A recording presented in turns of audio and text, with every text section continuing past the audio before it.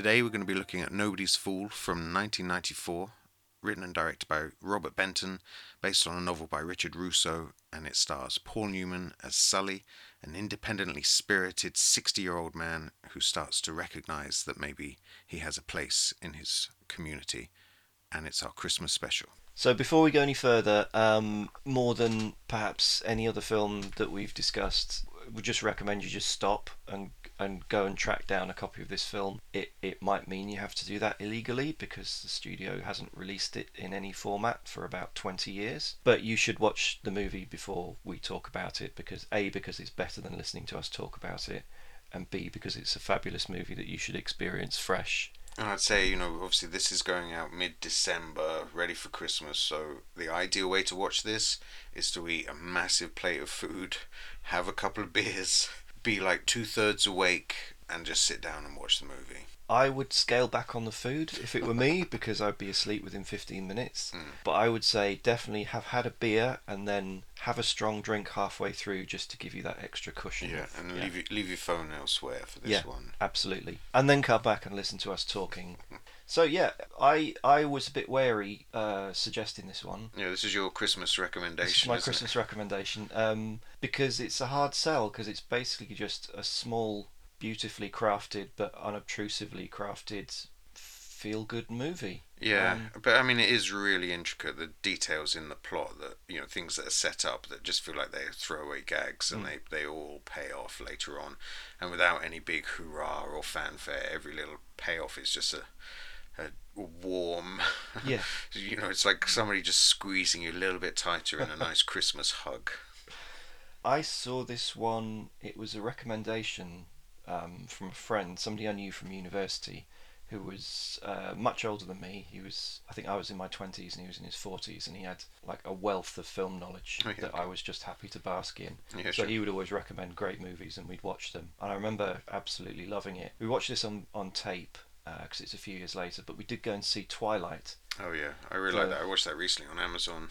Yeah, I haven't seen that since then. I've got it on DVD somewhere. I picked up in a charity shop, but I keep meaning to go back to it. I should have done for this really, but I'm ill prepared. Okay, so this, I thought this was a great one to talk about, mainly because it's disappeared off the face of the earth.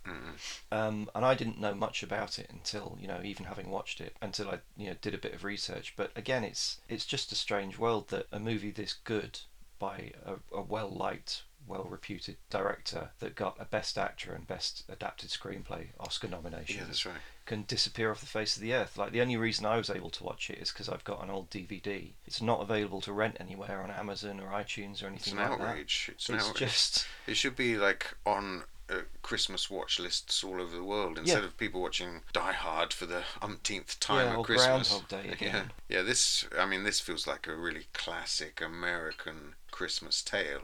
It's a proper blue collar story about how the relationships between people that live in a community affect each other. Yeah, and it's it's all about real people, and it has without being overtly Christmassy. It needn't necessarily happen over Christmas and New Year, but it's just part of the fabric of the background. It's just one of the wonderful choices that they've made in telling this story, that it takes place over Thanksgiving, Christmas, and New Year, and you barely see any of those holidays. You never see any of the usual trappings. But I mean, because it's set in winter in upstate New York, it's constantly snowing and chilly and cold. It's got that lovely, beautiful, crisp kind of snowy photography. It feels Christmassy anyway. Yeah, definitely. Even if it isn't kind of explicitly. Yeah, but there's no like sleigh bells. You get some fairy lights. You see one Thanksgiving dinner in the background, and that gets trashed, and not in like a National Lampoon type way. It's just the side leaf on a table gives way. It's all really nicely judged. Yeah, and something that's as strong and emotionally affecting as this, you would have thought it would have built up a reputation through word of mouth through anyone who's ever seen it. Because for me, I really liked it the first time I saw it, and then some years later when I got it on DVD, and then subsequently watching it again for this, it's just you move to tears with little moments, and the more you get to know it, the more moving it is. Yeah, that's it. Repeat viewings are rewarded. I watched it. First time I've seen it was last week, and the second time I saw it was this week. And just the second viewing was much more rewarding than the first one. Yeah. So are you a Robert Benton fan? No, I wouldn't say so. He seems like, a good kind of solid journeyman, doesn't he? Mm. He's, been a reliable pair of hands for decades, it looks like. Obviously Kramer versus Kramer is the one that pops up on the list, and I have seen Twilight recently, as I mentioned. So, Mm. yeah, just a solid craftsman, it feels like. Nothing showy. I've read quite a bit about him recently. Not for this, but I read that, and I've mentioned it before, that Pictures at a Revolution, about the 5 Best Picture Oh, yeah, candidates okay. for He's in there as well. He's in there because he and Leslie Newman co-wrote Bonnie and Clyde. Oh, yeah, okay. They didn't write it as a studio project. They wrote it, and then it eventually found its way to Yeah, yeah. Arthur So, Penn. from what I read about him, and there is kind of interest in French New Wave and that sort of thing. He was more of a kind of aesthetic director. He's kind of more interested in film aesthetics and film art at the beginning of his career. And there's a really good. Sorry, I've got this little quote here from When the Shooting Stops, which is Ralph Rosenblum's. He was a film editor. It's his tell-all book from the early '80s. Oh, okay. An editor's expose. He cut one of Benson's first films as director, which was called Bad Company. He described it as. I really like that. Oh, do you? Yeah, it's really good. He described it as an action western with no action. Yeah. Let me see. I was disappointed when I saw the first dailies coming back from Kansas, and I think Sam Jaffe, the producer, was nervous too, for he sent me out to the cornfields for added insurance. I spent a few days trying to discuss with Benton the photographic coverage we'd need for an adequate assembly, but I found myself engaged instead in a conversation about aesthetics, lighting, composition, and other fine points of photography, all the things that I generally consider the secondary aspects of filmmaking. Raise my eyebrows a little bit there. Benton was all fired up about film theory and art, rather uninvolved with questions of drama and action and whether the picture would actually engage an audience. When it came to the edit, I found that Benton was completely unwilling to entertain any ideas about the overall feeling of the film. I mean, Ralph Rosenblum is famously grouchy in this book. You sure. But I think at some point in his career, like, Benton learns, obviously, with Kramer versus Kramer, right. He's moved beyond that and moved into telling stories that involve people quite. Yeah, I mean, with this, he's definitely in with the characters in Nobody's Fool. You're in totally, looking at them, but he also still has that kind of nouvelle vague brevity of storytelling. He's not jump cutting, but he is time jumping quite confidently, between a week here, a month there, and an hour, he jumps all over the place, but it's all very confidently done. And there's only a couple of moments in it that I mean, we'll come to them a bit later on. There's only a couple of moments in the film that kind of stand out as kind of like, film art. The rest of it's fairly, straightforward storytelling, but it does, as you say, it does have that kind of confidence. And what do you know about Richard Russo, the original novelist? I kind of did a quick Google and saw that a lot of his stuff, his Pulitzer Prize book, Empire Falls, is a kind of blue collar. Almost nothing. I know nothing about him apart from what I've added Nobody's Fool to a wish list with the thought of reading it, but I'm almost scared to read it in case the voice of the book is different to the voice of the film and somehow affects how I perceive the film. Yeah, sure. Because I don't want that perception to change. Yeah. So I'm a bit, I might have to see if I can find it in an actual shop and read a few pages to see what the tone of it is. And it's quite interesting looking at the rest of the credits that everyone involved is an absolutely solid pro. The cast and crew are all really solid, aren't they? Yeah. I looked up the editor, John Bloom, who was brother of Claire Bloom, actress. But he worked his way up from minor British movies in the 60s, like The Party's Over with Oliver Reed, via Georgie Girl, and then to bigger productions like The Lion in Winter. Oh, yeah, okay. And then he worked with Attenborough on Magic. John Badham's Dracula in '79, French Lieutenant's Woman, Gandhi. All right. Just really, really solid. Yeah, they'll do, won't they? Yeah, that's fine. Yeah, nice CV. DOP John Bailey, again, incredibly solid CV. Films with Lawrence Kasdan, The Big Chill and Silverado. Oh, yeah. Interesting work with Paul Schrader, American Gigolo, Mishima, and Light of Day. Yeah. And then I looked, just as an aside, I looked at his more recent films, and they have very little in common in terms of who he's working with, but they all seem to be about life lessons for late middle-aged men. Okay. Like, you look at the synopsis of about 4 films in a row, and it's all about somebody in sort of middle-age, late middle-age, facing some crisis over a few days that'll teach them some serious life lessons. Maybe he's on a journey. Or maybe he just enjoyed doing Nobody's Fool so much that that's it. he wanted to make that again and again.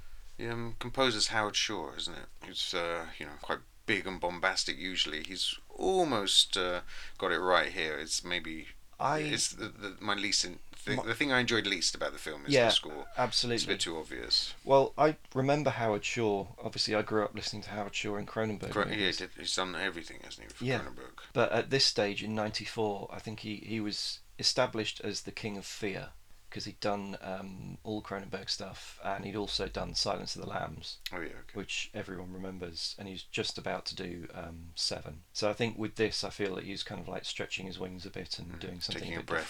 different. Yeah, and yeah, I do agree.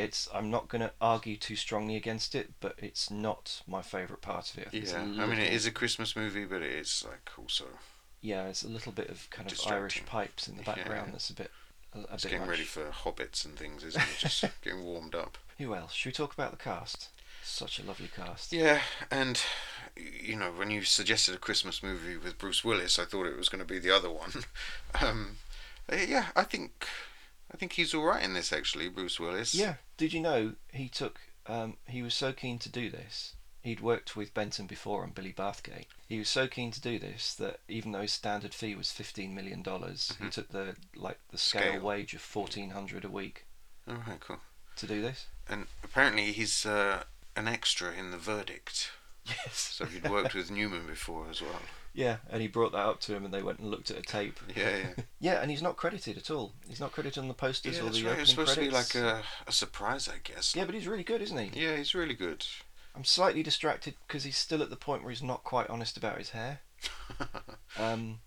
You can just see a very suspiciously clean hairline. Sure, sure. Um, Slightly, it looks like doll's hair a little bit, doesn't it? yeah, but he is. I mean, sorry, that's really mean and superficial. But you are a gentleman that's follically challenged, so Yes, I think but interestingly, you're looking for the solidarity more than anything. Yeah. You're not criticising him. You're waiting for him to come out of the closet. Yeah, exactly. And when I look at this movie, it was interesting because I was looking at Pruitt Taylor Vince in it. And Oh, yeah. he has my hair. Yeah, that's it. That's yeah, more yeah. honest. Yeah, if you're being generous to yourself.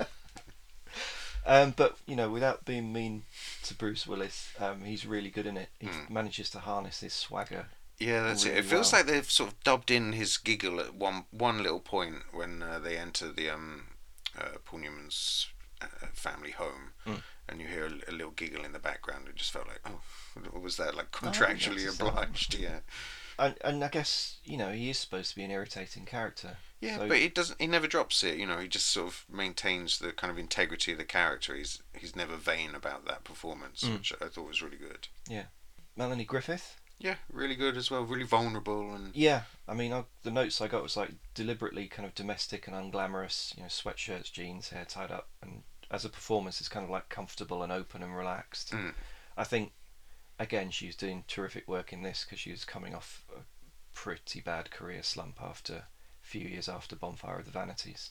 yeah. But this, I don't know. I just feel like she's playing the character. Like again, there's no vanity to it. She's vulnerable, and I think the character is kind of putting on a brave face and always smiling and outwardly joyous, but you also feel like the sadness that's underpinning her day-to-day life. I just thought it was you kind of get it all, and you never see the actor.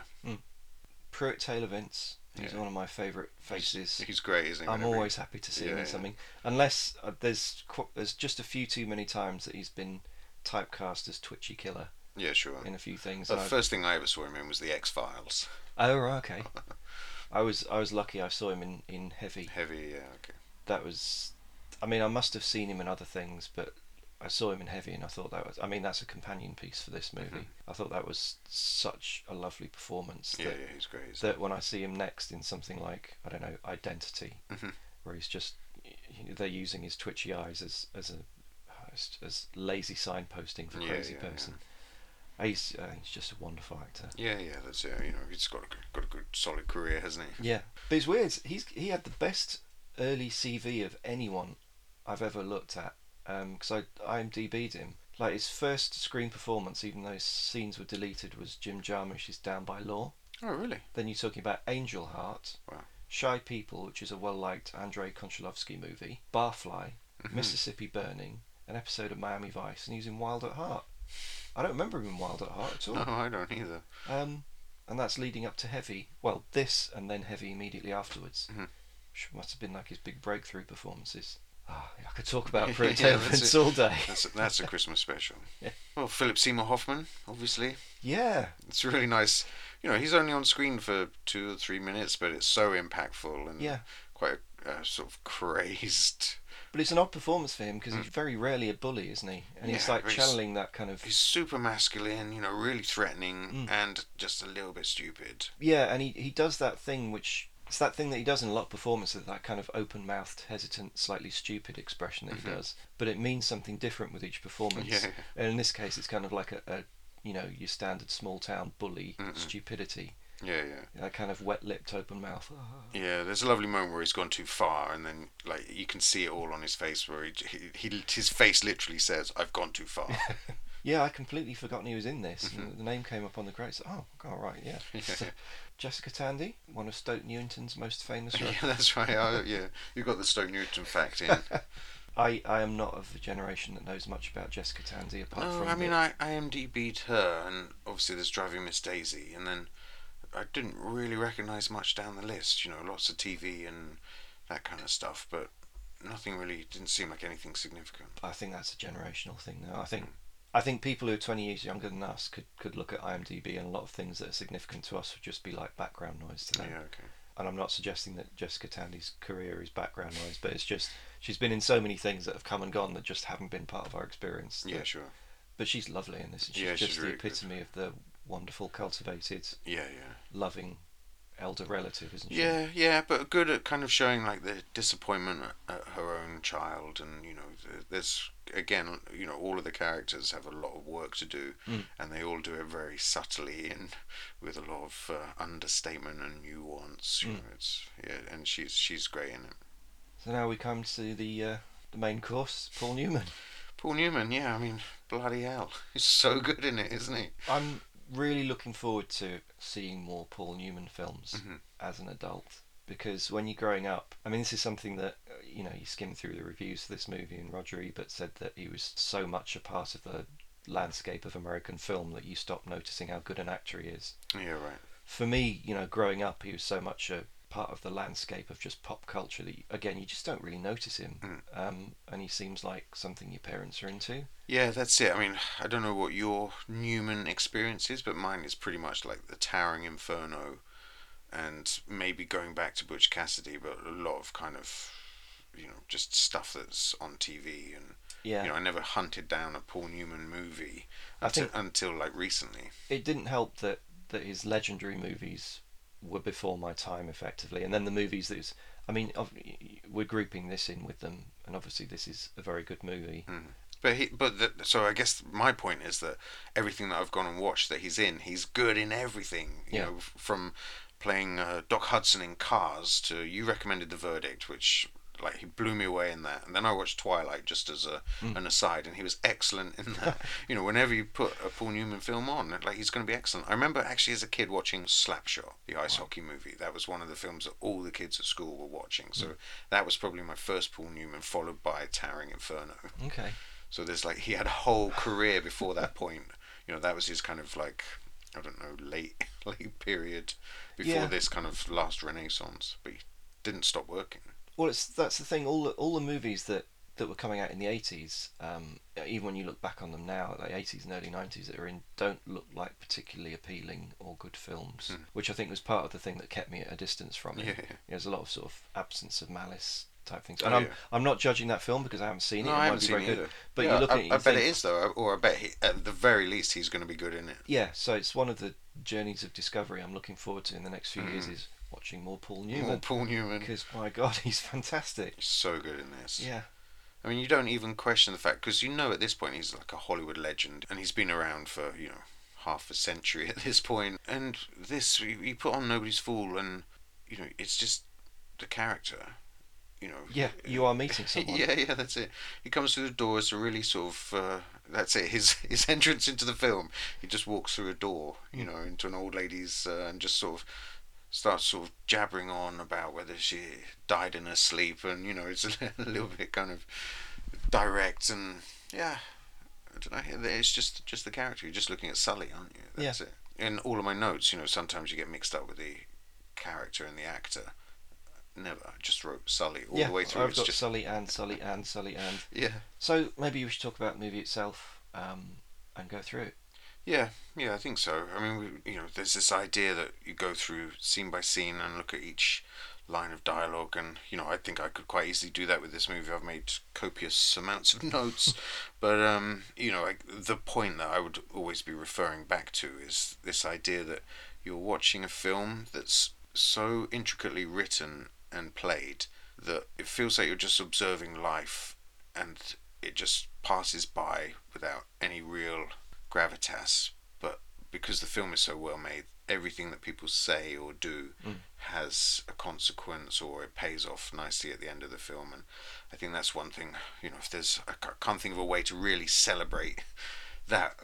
By going through, I think I'd probably end up neutralizing the impact by reading every single line of dialogue and every sort of character pivot. But I just was so amazed that by the end, this whole thing wraps up so neatly, and it's not contrived. No, and it doesn't wrap up in terms of bringing things to like a third act conclusion. It just kind of settles, doesn't it? Oh yeah, I mean, and it's still quite grim in places. One of the characters has betrayed his entire community, and probably has resulted in a large amount of bankruptcies, and had a really devastating effect. But it's also kind of saying, I think, that stuff, while it is important to people's lives, the things that help us cope are the people around us. Yeah, I watched it for the third time. I had to watch it twice this week. Obviously, once to watch it again for the first time in years, and then another time just to kind of make notes. When I was making notes, one thing I did notice is it feels effortless when you're watching it, but when I was breaking down the scenes and making notes on stuff for certainly for the first inverted commas act of the movie, it's just brilliantly economical in structure. You have a credits montage which is just fades in and out of black onto scenes in this. Is it North Bath? North Bath. So you're thinking you're just seeing sort of scene just setting postcards, stuff. In the snow. But within that, just within the credits montage, there's stuff that pays off later in the film. Exactly, yeah. You see wide shots and stuff, and you see, what look like anonymous kind of establishing shots. But also what they're doing, even in the structure of the opening titles, they're stepping from the bleak countryside. They step to the edge of town, and then they step into town. And when you come into town, you see, an old house on Bowden Street, which is very significant to the story. Yeah. And then you see kind of a street with a banner for the Ultimate Escape theme park, which is going to... So much information there already. Then you see Rub leaving home, and then you see the Iron Horse bar, and then you see the old woman wandering out of the diner. Yeah, that's it, Hattie. Wandering out into the snow and being kind of dragged back in. Yeah. And all these things are going to pay off later in the film, and you don't know it. It's great. But then, I was making notes on what each scene was as we go through, and each one is just a very precise introduction to Sully's relation to every character. Yeah. But it doesn't feel forced. It's only watching it the third time and wanting to make notes that you see this stuff. Yeah, you see the threads. Yeah, there's no padding there at all. Everything is part of the story. Everything that you see. Even the cutaways are significant. They're not there to just pad a scene or to bridge between scenes. Each of them gives you a little story point. Whilst we've just talked about the credits montage, I just wanted to get this note in, and there's no real way to kind of shoehorn in anywhere else. It's happening. Location shoot at the appropriate time of year. Real snow, real cold breath. I think it was a blizzard that year as well, wasn't it? They said it was pretty tough work. But it makes such a difference. Yeah. Because these days, these young people. These days, green screen. But yeah, there's moments when you're watching something and it's cold, and you're just looking, you're going digital breath, or you see, and it's a film I like very much, A Most Violent Year. Oh yeah, okay. Which is set in winter, and there are some scenes early on with some dreadful digital snow added in, but it's just the bonus of having a great location at the right time of year. Oh yeah. It's the lighting and the weather and everything. And it must have been quite uncomfortable, but yeah, good though. It's definitely authentic, isn't it? there's a really nice introduction to Miss Beryl here, the old lady, looking out of the window as a branch comes off the tree next door, crashes through a bird bath, and then she talks to the picture of her dead husband, Clive Senior, saying how it feels like God is getting closer and closer to taking her away. Maybe this is the year he drops the boom. Drops the boom, yeah. I mean, the film's dedicated to Jessica Tandy, and I think she passed away before it was completed. I don't think she saw it. It's one of her last films, yeah. It's that nice thing where she keeps saying to Paul Newman, like, "Can I get you a cup of tea?" And he's like, "Not now, not ever," and just sort of stuck to his guns. Yeah, and it's just the daily. I mean, they've been living there for decades, hasn't it? Yeah. It's just the daily banter between them. But it pays off beautifully at the end again, when she says it to him after he's gone through all of this story in the film and all of his interaction with all the other characters, and he gets home to her house and she says, "Can I get you a cup of tea?" And he's like, "Not now, not ever." And she just says, like, "I think one day, I just imagine you're going to change your mind." And he's like, "You imagine that about me?" Like, you can see it plays on his mind. Wow. She's so still optimistic about him when, Yeah, I mean, I'll just whittle through the early scenes, but jump in if you've got. Yeah. I mean, for me, I just sort of bullet pointed about Rub. The nickname is like Rubberhead, isn't it? Which I think. Oh, is it? Yeah. I didn't know. Bruce Willis calls him Rubberhead at the Oh, okay. at the card game. Is again a throwaway line, which I only caught a second time round. And then I don't know if they never allude to it in the film, but he has a scar across his forehead, which is that supposed to indicate that maybe he took a bump or something? Yeah, I don't know. I mean, it's played so subtly that you don't know if he's kind of suffered some sort of injury, or if he's just, Yeah, I mean, some of the reviews at the time called him like slightly retarded. Yeah, Roger Ebert kind of it used the phrase twice, and it makes you wince. Yeah, his mentally retarded best friend. Yeah, exactly. I think he feels a little bit autistic. There's that scene where there's a really nice convergence between Philip Seymour Hoffman, Paul Newman, and Pruitt Taylor Vince as they're he's following. They've had a little domestic, and he storms off, and he just keeps walking, and all this shooting and stuff's happening behind him. Yeah, a nice little cutaway to him just walking away. Just still, stubbornly sulking off, which made me think, maybe he's a little autistic. And I guess the biggest scene out of these is Sully and Carl. Bruce Willis character. I'm going to skip ahead a little bit in this, but their relationship here, they're kind of at odds at this time point. But I do get the feeling they were kind of like old friends, and they got on a lot better in the past. But I also get the impression that Sully was friends with Carl's dad. Okay. There's that sequence where he talks about hard work, and he says, "You never worked hard for this. It was given to you by your father, who broke his back making sure that you had something to inherit, and then you've wasted it all on ski trips." And then he's like, "I haven't been skiing for 2 years."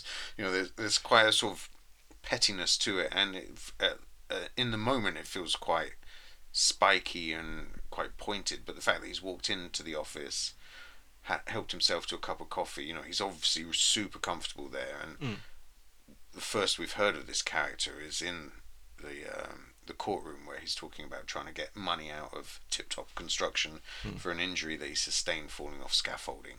But I get the feeling that prior to that injury, they probably got on a lot better, and there's like the basis of this spikiness is based on a friendship gone sour. Yeah, but then Bruce Willis's character Carl, he's been cheating on his wife, and later on we see him sleeping on Sully's couch. Yeah, well, that's the thing. It's a lovely detail there. It's just one of those little unspoken things that gives you so much more about the relationship. Yeah. There's a really nice moment where we see his secretary run out of an adjoining office, and she has like stubble rash on her chin, and her chin's bright red. You don't often see like those kind of details. I just thought that was really nice. And they talk about Carl having had a heart bypass recently, and spent a lot of money on that, and also being a little bit panicky and insecure. And I mean, he's covering up a lot with his bravado, isn't he? But, so there's an odd moment immediately after that. It's one of the things that stuck out to me on my third viewing, I suppose.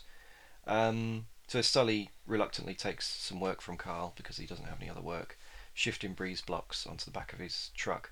And there's like what's quite an odd moment for this film. It's like a little sort of fantasy moment. He's talked about it previously, hasn't he, about punching him through the window. But then you get kind of like little fantasy moments of Carl flying through windows, which is it's one of the two little odd moments in this film. I think this one doesn't quite work for me this Yeah, time they around. could have done without it, but I mean, it's also quite nice to see, like, Bruce Willis doing his own stunt, isn't he? Crashing through the window, falling a story at least. Due to his knackered old truck getting a puncture, he has to hitchhike back into town, and the person that picks him up is his son, who has been living away for years and has just come back for Thanksgiving. And Well, he does say it's been 3 years since he's seen him, so I think they've kind of bumped into each other a lot over the years, but not had any contact really. What is it? Is it Dylan Walsh, the actor? yeah, He's a funny-looking actor, isn't he? I found him it's difficult. a little bit, yeah, 80s, late 80s, early 90s looking. Yeah, He looks when a bit you like see, Clark Kent. Or that's something, exactly what I was going to say. Oh, He right, looks okay. like Tim Sale's version of Clark Kent, Yeah, yeah. with a massive square jaw and the Yeah, enormous yeah. beef-fed body. But then also, what I think is quite good is that when you look at Paul Newman, who's obviously very handsome, and then you look at the woman that's playing his ex-wife, she's actually quite solidly built and quite upright and Yeah. quite firm. And I think he's quite believable as their child. Mm. And obviously he's moved away from the small town and is a college professor, so he's kind of dressing that bit. But he does look like he's in disguise, doesn't he? Yeah, it made it difficult for me to warm to his character initially. Mhm. Every time I've watched it, because he literally does look like your archetypal beefy American, and it's quite a neutral, understated character as well. So there's little to cling to initially. This is not a criticism; it's Yeah, just yeah. my prejudices coming to the fore. Yeah, that's it. Yeah. So Peter is his estranged son, and has from this very first introduction somewhat fractured family life. But none of it's kind of melodramatic, and later on when his wife goes back to the city, it's just happened. We don't see any big row, we don't see any sort of meltdown, but from this little dynamic inside the car with the two children taking sides with the parents. And It's quite nice. Sully's reaction to having Wacker, the little grandson, hurt his leg. He's quite he's livid, isn't he? He's livid. He is really He's quite like, angry. Stop the car. And Yeah, he's like, and he he isn't son of a bitch or something calls him, doesn't he isn't like a soft edges, grouchy movie old man. He is generally angry. he? Yeah. He's in a lot of pain, I think. So the next scene is the introduction to Carl's wife, Toby, which I find a little bit distracting, her having like a guy's name. Do you find that distracting in life? Do you find it difficult? Well, it's not something that's keeping me up, but Like when you meet a girl called Charlotte who calls herself Charlie, do you find it difficult to talk to her? but Toby's not short for anything, is it? It's not an abbreviation. No, that's true. Yeah, that's like a guy's name.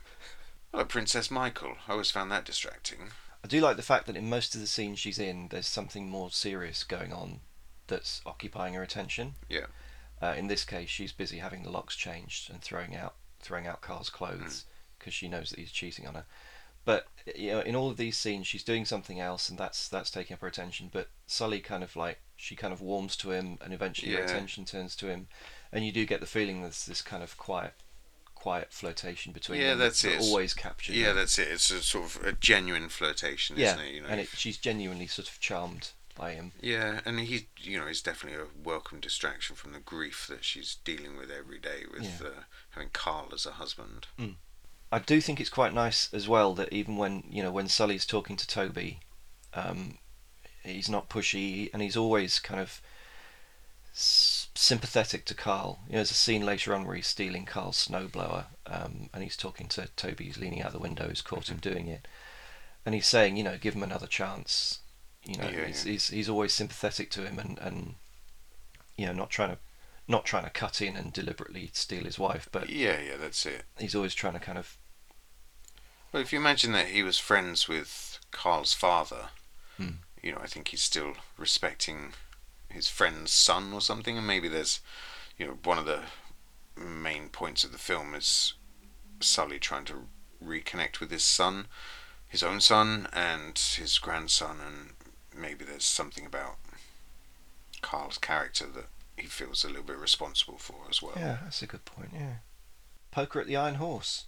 Yeah. So this is where kind of introducing all the relationships between Sully and the different characters individually. I love it. Yeah, after seeing all that, all of that kind of interaction, and then suddenly they're just all at the table all together. At the table, all in the same room. It's a nice sort of spiky actorly scene as well, isn't it? They all get kind of cool lines of dialogue, and it's really nice. and it's the first time that you get to see kind of a sense of the town interaction. It's kind of like a microcosm of the town, you know, how everyone's kind of dependent on each other. Yeah, yeah. And despite, you know, all their kind of slight grievances and differences, you know, they're all kind of in it together and working together and playing together. And it's great to see the chief of police playing a backroom poker game as if nothing's going on. Look, I know we didn't do so good today, but there's a zillion things we can try. Nope. When was the last time you won a case, Will? What's that got to do with anything? Cut. Red River around a green monkey's ass. You know, Sully, you're the only guy I know still dumb enough to believe in luck. I used to believe in brains and hard work till I met you. Deal. 7 card. Which one of your fancy doctors advised you to drink, smoke, and screw your brains out? Those are unreasonable requests, Sully. They wouldn't have made them if they didn't know me. If they'd known you, they wouldn't have fixed you.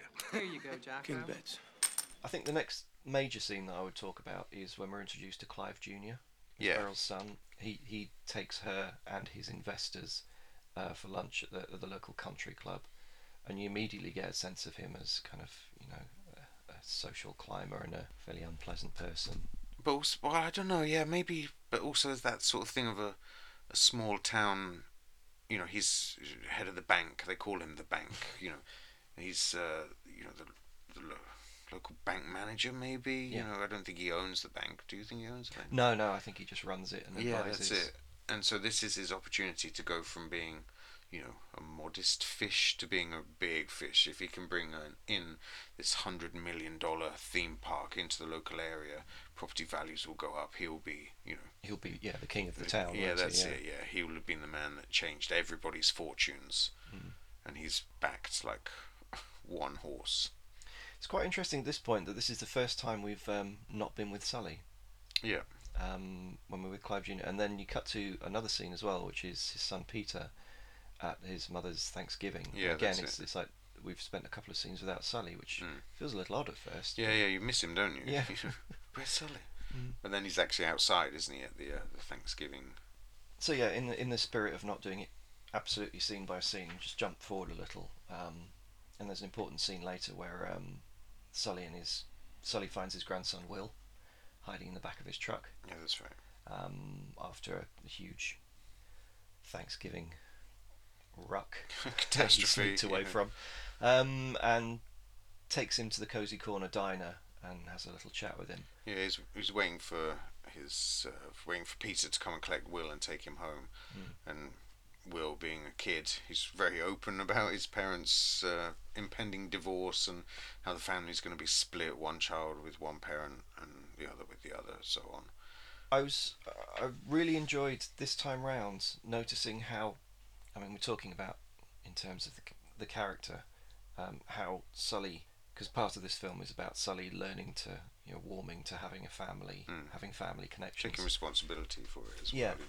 like he's very friendly and pleasant to Will from the start, but he's quiet and cautious, and he isn't trying to forge bonds. Yeah, I mean, the scene ends with, like, it's a really powerful moment where his son says to him, "Did you think about me?" And he says, "You know, from time to time." And he's like, "Well, I thought about you every day, you know, like it was mad to be abandoned by your father, you know, it's troubled this boy his whole life." And when he asks his father, "Did you think about me?" He's like, "Yeah, you know." But it's the fact that he isn't gushing and he isn't giving it, but he's absolutely honest. But yeah, that's it. He still plays it like that as well, and you can see as Will's talking to him about the divorce, he's just like, okay, yeah, I can see, you know, recognise some of this, and I can sort of piece it together, and it's that point of, should he engage? Like, am I going to get involved in this? Is this my business? And if I get involved in some way, is this going to backfire at all? Is it going to be a saga? You know, am I? Is it worth it? You know, I think all of that stuff's playing across his. Well, what I think about Sully as well, though, is that it's not just that he doesn't want to get involved out of self-interest. It's just that he knows that he's affected people's lives badly. Yeah. And he doesn't want to step in and make things even worse again. Yeah, there's a throwaway line later on, isn't there, when Carl says to him, oh, this person's going to be crying, and as your ex-wife will testify, you don't handle that too well, yeah. Yeah, so there's that, like the whole town knows. That's the thing. It's not like he's run away to a new place and started a new life. The whole town still knows who he is. And immediately after that scene, there's just a brief interlude where Sully parks outside a broken down old house, and I think that the mood of the scene we've just watched kind of informs the fact that this house is significant to him feeling troubled about family relationships and his history and the past and these kind of things that we feel like he doesn't really spend much time thinking about, but actually there is an echo of the past that's troubling him. It's unresolved. And this is just a moment that sets up something that pays off later in the film. And there's a couple of nice scenes to do with the snowblower, hunting down the snowblower and nipping in to see Toby again. One little moment that I think stands out nicely in the middle of this stealing the snowblower sequence is Peter says to Sully, Mum's biggest fear is that your life has been fun. And he just says to Peter, tell her not to worry. This idea that it's been really tough actually living hand to mouth and, being, he looks like he's a free agent, he hasn't got a care in the world. But I think maybe as a young man that's a nice way to live. But I think as you get older... 40 years down the line, 30 years down the line... Your body's failing, you've got no money in the bank, you're still living hand to mouth as you approach retirement age. There's tons of little... dialogue moments that raise a giggle. There's a really nice one with Sully when he's talking to Carl, and he says, I used to believe in hard work and brains until I met you. There's loads of those little moments, but the one I really loved was when the scene we've just discussed. Yeah, where they're about to steal the snowblower, and Sully has convinced his son to climb over a chain link fence to steal the snowblower, and he just says to him, "Don't get stuck. Don't get stuck. That's it." My father walks out on his family when I'm a year old. All my life I've been waiting for him to show up and act like a father. So here I am, finally with my dad, together at last. Quality time, right? And what are we doing? Breaking and entering. What are his words of wisdom? Don't get stuck. And then it's kind of the next day, and we have something that was queued up in the credit sequence. Clive Jr.'s trying to get his mum to sell up the house and invest in the real estate near to the theme park. Yeah, that's pretty cold, isn't it? Trying to get your mum to sell a house for your investment. I get the feeling there's been sort of that sort of chicanery throughout his entire life. You think he's always been after the family treasure trove? Yeah, I think Sully has such a low opinion of him, and it becomes clear later that pretty much everyone has such a low opinion of him, that I think there must be some sort of, he's been sneaking around in Sully's room, hasn't he? Yeah. So Clive Jr. is pestering Miss Beryl to kick him out for no good reason other than... cigarette butts, he says. That he's going to start a fire. And here's the thing, though. He says everyone else in town can see through him except you, but that's completely undercut. He's talking about himself, really, isn't he? Yeah. He's projecting. And then there's a wonderful scene after that. Miss Hattie, who we've seen wandering out of the diner and being dragged back in by presumably her daughter. Miss Beryl notices her wandering through the streets in the snow again, and sends Sully out to get her, and he kind of charms her back into the diner. But he goes out barefoot, doesn't put his coat on. It's the middle of winter, and Clive Jr. is stood right there, and Miss Beryl doesn't ask her son to go after him. She knows that he's not responsible enough, even for that. And then once he's charmed Miss Hattie in, one of my favourite details in the entire film is the fact that when a daughter who runs the diner presumably takes her back, he automatically puts an apron on and starts helping out in the diner. Yeah, he has to, doesn't he? She says take an apron, and what he wants to do is have a cup of... He's freezing cold, wants to have a cup of coffee instead. He has to start serving food. But he does it without complaint, apart from not even time for a cup of coffee, and joins in. And then by complete contrast, Clive Jr. turns up to pester him and about nonsense, and it's just It's a nice small town diner scene, and it's played lovely. But what it does for me as well, it gives you a glimpse of the sort of the steel in Sully's character. Yeah, true. He does get angry, and he doesn't he doesn't bully him, but he doesn't take any bullshit from Clive Jr. Yeah, he does. Puts him in his place. Yeah, and he does say, your mother is the only reason you haven't taken a kicking, basically. And I do like that, the fact that, this is a feel-good movie, and you run the risk of softening the character too much. But, he does have steel. He is he is quite tough when he needs to be. Yeah, and you get that later on as well. Some of the scenes with Rob, where Rob's like, "Oh, I just want it to be the two of us working together." And he's like, "Look, he's my son. Okay, I'm trying to do this now. Stop whining, basically. Stop your belly aching." Yeah. He can be quite tough with people as well. Same. Yeah, do it because I say so. Yeah, and he punches out the policeman. It's. Yeah. So immediately after the diner scene, there's a lovely scene in the Iron Horse, which I'm not going to go into in detail, but it's very funny. The screenplay does this really, the terrific thing where it softens you up with humour, and then it'll take you somewhere quite dark, and it's twice as powerful because of that. Mm-hmm. So the following scene is Sully and Peter doing their sort of light bonding, drugging a dog, and stealing back the snowblower. But then that kind of shades into darkness when they drop by the house at Bowden again.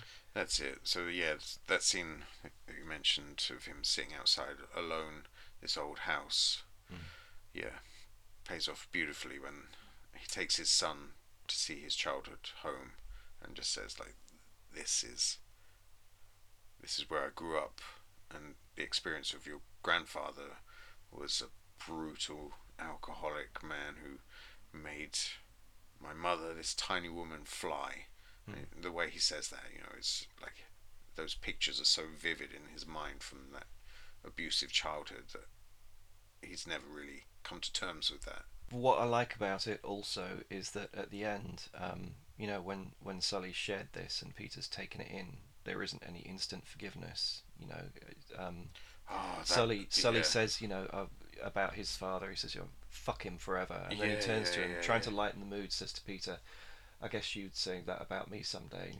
And he says, you'll say that about me when I'm gone. And he's like, you were gone, and I've already said it. Wow, it's so good, isn't it? God, I'd forgotten about that. Yeah, that's a brilliant piece of dialogue.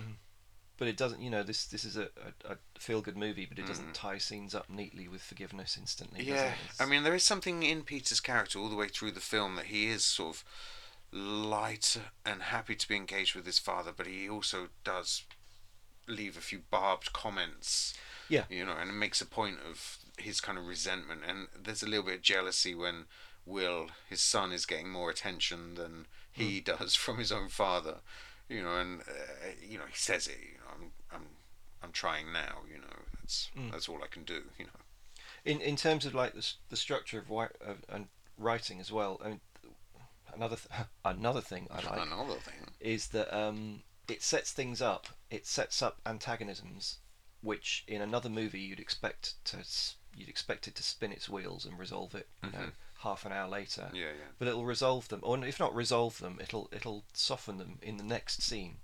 So there's that other scene later on where, we'll come to it, but there's a scene where Peter is again angry at his father, and you think, okay, well, this is the second act. Get them up the tree, and then you'll get them down the tree in the third act. But no, it's kind of partially resolved in the next scene. I really like that. It's really unpredictable in the writing. You're not going to get these cliched character arc structures. Which I think it is where it's really clever, that it does a lot of the structural requirements of a film, but also maintains the kind of honesty of real life. There's a lovely little character moment at the end of this evening that Sully and Peter spend together, and it's just, again, it's another thing I like about the character, the fact and the way that Paul Newman plays him is the fact that he expresses pleasure. There's the bit at the end where he's just enjoyed the evening and he just kind of like pounds the truck twice just because he's had a good evening. That's it. That's sort of his good luck token as well. Yeah, there's a really nice moment as well with where Sully takes Will out for a few hours, whilst he goes about his daily rounds at work, and there's a scene with him. He lets him drive the truck. Oh yeah, that's lovely. But I mean, it's a really straightforward scene, but it's just the pleasure on his face. Yeah, but you know what it is? It's not the driving that gives him pleasure. It's the fact that he drives that knackered old truck that everybody hates. And his grandson, when he's saying, why is the steering wheel so shaky? And he's like, it's a really old truck. And he's going, I like this truck. It's a nice truck. Yeah. He's just... And he beams, doesn't he? Because nobody's ever said that to him before. You've had Philip Seymour Hoffman saying, this death trap, your truck is a piece of shit. I want it off the road. I want it out of the town, and just to have this little boy say, I like this truck. It's a nice truck. It really touches him. It's beautiful. There's the lovely scene with Toby when she's back with Carl working in Tip Top Construction's office. Yeah. Because she doesn't know that that's his grandson either. Yeah, and he's really, really reluctant to show that he has a can't grandson. say it. And kind of hiding his grandson and not admitting to who he is. And To being that old, to being so old that he's got a grandson to this young lady. That scene does end really nicely where she flashes her boobs at him and he's stunned, isn't he? Stunned and doesn't know what to do or say. And then we just hear Will saying, "What's the matter, Grandpa?" And then she just mimics Will going, "What's the matter, Grandpa?" And he just has to leave, doesn't he? You know. Again, sorry to get technical, but amazing screenplay construction, because you go from that scene into possibly the second darkest scene in the film, where you go to the house on Bowden again. Oh yeah. With Carl, and I think it's a phenomenal scene. Yeah, it's really good. Bruce Willis is doing all the talking in the background, and Paul Newman is just experiencing everything all over again. Yeah, you feel like he hasn't stepped through that door.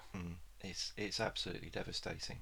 And for me, the reason that it works so well is because you've been softened up so much with the previous scene. Yeah, and then there's also like a little subplot to even this scene where Sully has left his grandson outside, who's only barely 4 or 5 years old, and he forgets that he's there. Obviously, he's reliving his own childhood trauma at the same time as he's adding to his grandson's childhood trauma in a much lighter way. But still, he's forgotten that he's out there, and the little boy's terrified. This is the point again where I mentioned it before. It opens up a little rift between Sully and Peter. I should have known you'd never change. Yeah. Which is quite heavy-handed, I thought. But he's protecting his kid, isn't he? I think he's just reacting in the moment. All of that stuff that's been built up over decades, of neglect. But I've got that note again that I mentioned before. Economy in a lesser film, this would have been dragged out for the rest of the movie. Mm-hmm. But in the following scene, you get Sully comes to not to try and make amends, but to. Oh yeah, it's the very next scene, isn't it? Yeah, it's the very next scene. Ding dong, and he's at the door. He's like, "I want to speak to my grandson," and manages to reassure Will somewhat. And just builds another bridge with Peter. Yeah, that's it. But also again, it's not just about concluding that arc. The idea of giving his grandson a stopwatch that he can use to time himself when he needs to be brave. It feels like a nice way of just saying, "Oh look, I'm sorry about this, sorry about that, blah blah blah." But then it pays off nicely at the end where he's got the lawyer's leg and he has to give it back, and he sets the stopwatch, and it's probably the biggest Hollywood moment where people in the bar stop to turn around and look at this little boy carrying a leg through a bar. But yeah, it's still a really nice. It's a Christmas film. That is one of the Christmas moments. Yeah. So the next scene is Miss Beryl's stroke, and it has the other moment I was talking about, which is slightly odd for this, but I think it's quite beautiful and effective the way it works. You have her kind of sitting down to a cup of tea, and the camera pulls back, and it seems to be snowing inside the room. Yeah, that's it. There's a nice sort of this like sparks that you hear about when you're having a stroke. You start to see like lights before your eyes, and it's that, isn't it? That little twinkle. I kept expecting, because it's quite light snow at first. I kept expecting to pull back, and for the frame. Fincher, yeah. Well, no, for the frame to be wider, and expect that we would have been seeing this through a window, because it is snowing quite heavily outside. But no, it actually is kind of like snow within the room. Yeah, it's a really nice little detail there actually. Do you feel that at this point this might be the sort of tragic turning point in the script? But because he comes barreling in, doesn't he, and says, "Oh, you died in your sleep, old girl," and then she's on the floor, and you think, "Oh shit, maybe she has." What I really, really like, and what I think is one of the quiet, unspoken key moments in their relationship, is the fact that your next cut is to Sully waiting in the hospital, and you realise this is where just within that cut that he is her son. Really, he's more her son than Clive Jr. ever was. He's he's waiting for her in the hospital. He's absolutely, terrified. He's committed, isn't he? But I think it's wonderful that she's up and about, and this isn't a tragic turning point for the movie. She's just totally a fine. Minor stroke. A minor stroke. Yeah, she's out the next day, and she's saying like, "Don't tell my son," and he's like, "Well, I have to tell him. He's next of kin." And she's like, "No, he'll use this to put me in a home, and he'll never let me out, and I think that would kill me." And he's like, "Oh yeah, fair enough." She uses that lovely metaphor to describe how she feels about Sully. She says, "You're talking about the trifecta bet that he's always putting into it. Has it ever paid off yet?" He says, "No, but you got to keep hoping." She says, "Well, that's how I feel about you. Watching that this time round, you sort of tear up. Yeah, it's lovely. Things have put that beautifully. Yeah, the odds have to kick in sooner or later. Yeah, it's lovely, absolutely lovely. I guess if we're just sort of filing quickly through the next few scenes, you get Rub quitting his job because he's jealous of Peter. We get Officer Raymer turning up and discharging his weapon and then getting knocked out by Sully. And this is sort of how Sully ends up in jail over Christmas. Yeah. And Clive Jr. tries to use that as an excuse to get his mum to sell up. All of these things happen, but then sometime in the background, Hattie, the mother from the diner, it's called Hattie's Diner, so she must have been right. The original proprietor before passing on to her daughter. She's died, and it's her funeral, and Sully is let out of jail to attend. Only in a small town Yeah. can a guy get out of jail to be a pallbearer. But obviously, this being the mid-90s, he hasn't really kept up with what's going on in the communities, had no phone or internet access while he's been in jail, and the trifecta bet that he's been betting every day of his life has come in, but because he was in prison, he didn't place the bet at the same time that the deal for the huge theme park that was promised as a massive investment in the local area has collapsed.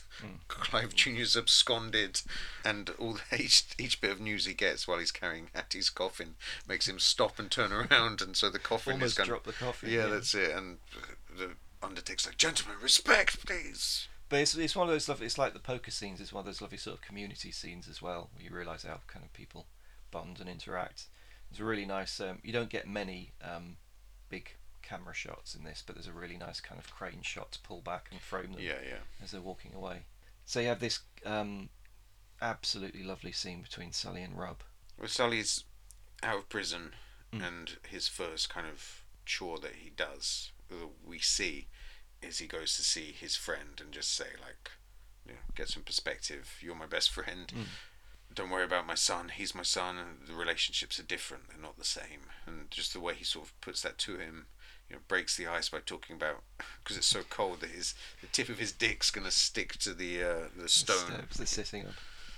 But again, it's Pruitt Taylor. Vince just plays it so beautifully. He's so open, isn't he? Yeah, when Sully says, "You're my best friend," there's just nothing else apart from this moment where Rob, he just tears up, like, to hear that, to feel validated that his position has worth, that somebody loves him like a best friend, and that was all he ever needed.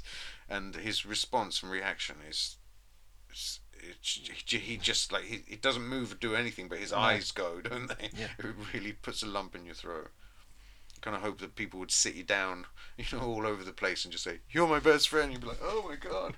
I always love that thing in Curb Your Enthusiasm where Funkhauser would say to Larry, "You're my best friend." And Larry would just say, "You're not my best friend." "No, I'm not your best friend." No. Like, he didn't want that kind of closeness at all. This has the opposite effect. Did you notice that incredible bit of background location? Because it opens with this really nice shot. It kind of cranes up from Rub sitting on his doorstep in the cold, and it cranes up to a wide shot of the street as Sully's cars. Did you see the factory in the background? Yeah. It's amazing. Yeah. No, but it was one of those beautiful old buildings with, like, different coloured stained glass panes and everything. It's just, that's apropos of nothing at all, but I really like it. Yeah, that's it. And then we're back into the second poker game.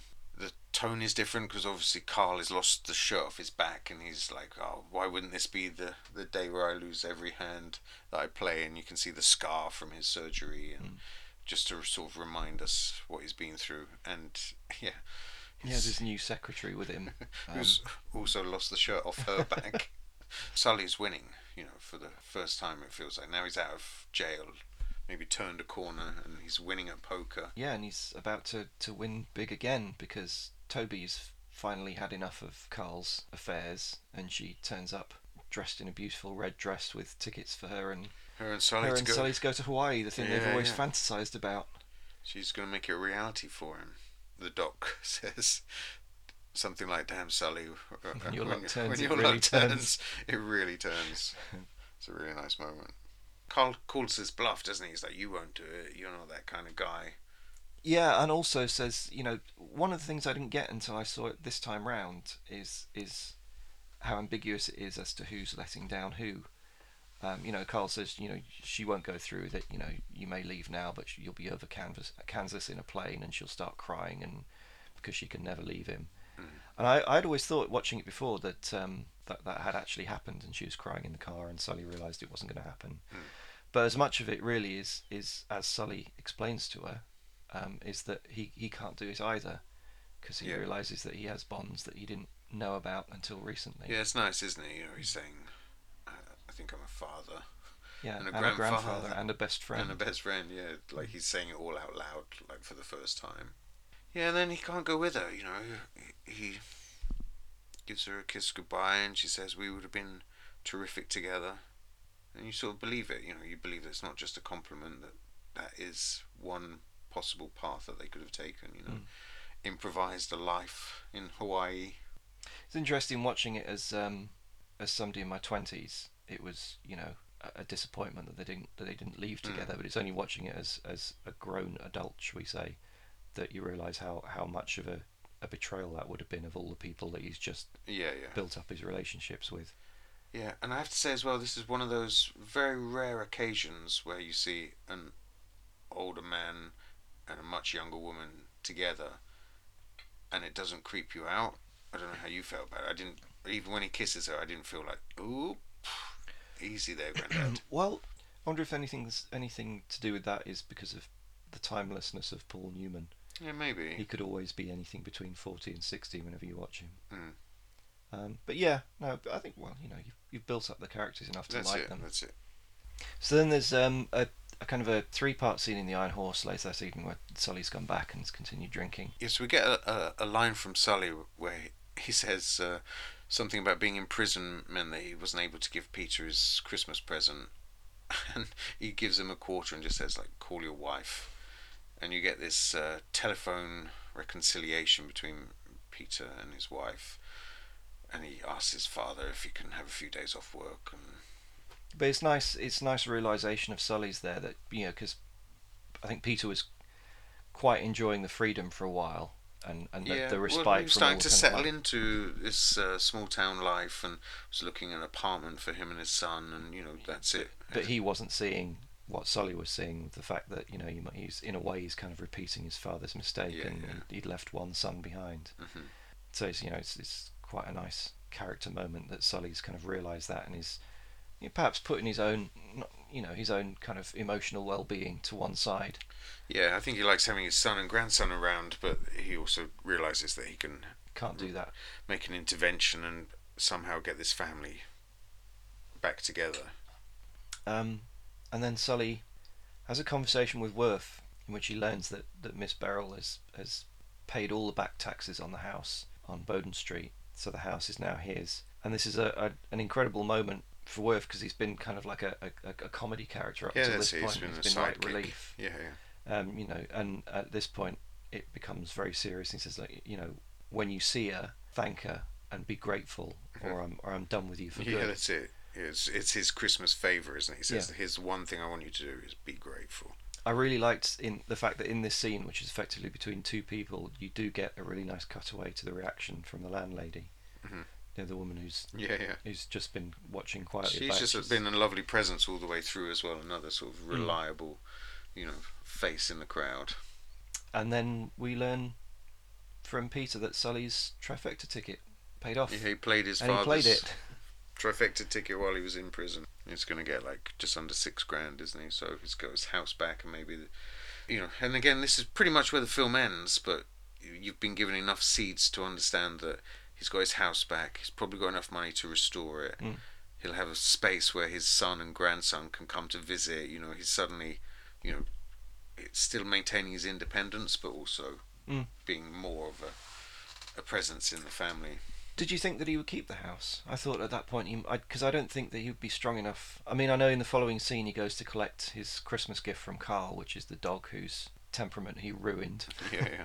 I know he was more comfortable in the house at that point, but I didn't get the feeling that he would ever keep it. I thought he might sell it. Well, yeah, he's got options basically. The paying off the back taxes and winning some cash means that he's got some options. So if he doesn't restore the house, he'll get another house. He'll get something where his family can come and see him. And the final scene, which again it's kind of like I wouldn't call it neutral pacing, but the undramatic kind of pacing of this movie means that you get to the final scene and it doesn't feel like it's not queuing you up for the final scene, is it? It's just another scene. It's the last scene between Miss Beryl and Sully as he comes home after this incredibly long day. He's exhausted. She's asleep, isn't she? Yeah. It's kind of the middle of the night, and she lets him in and sits him down, offers him a cup of tea.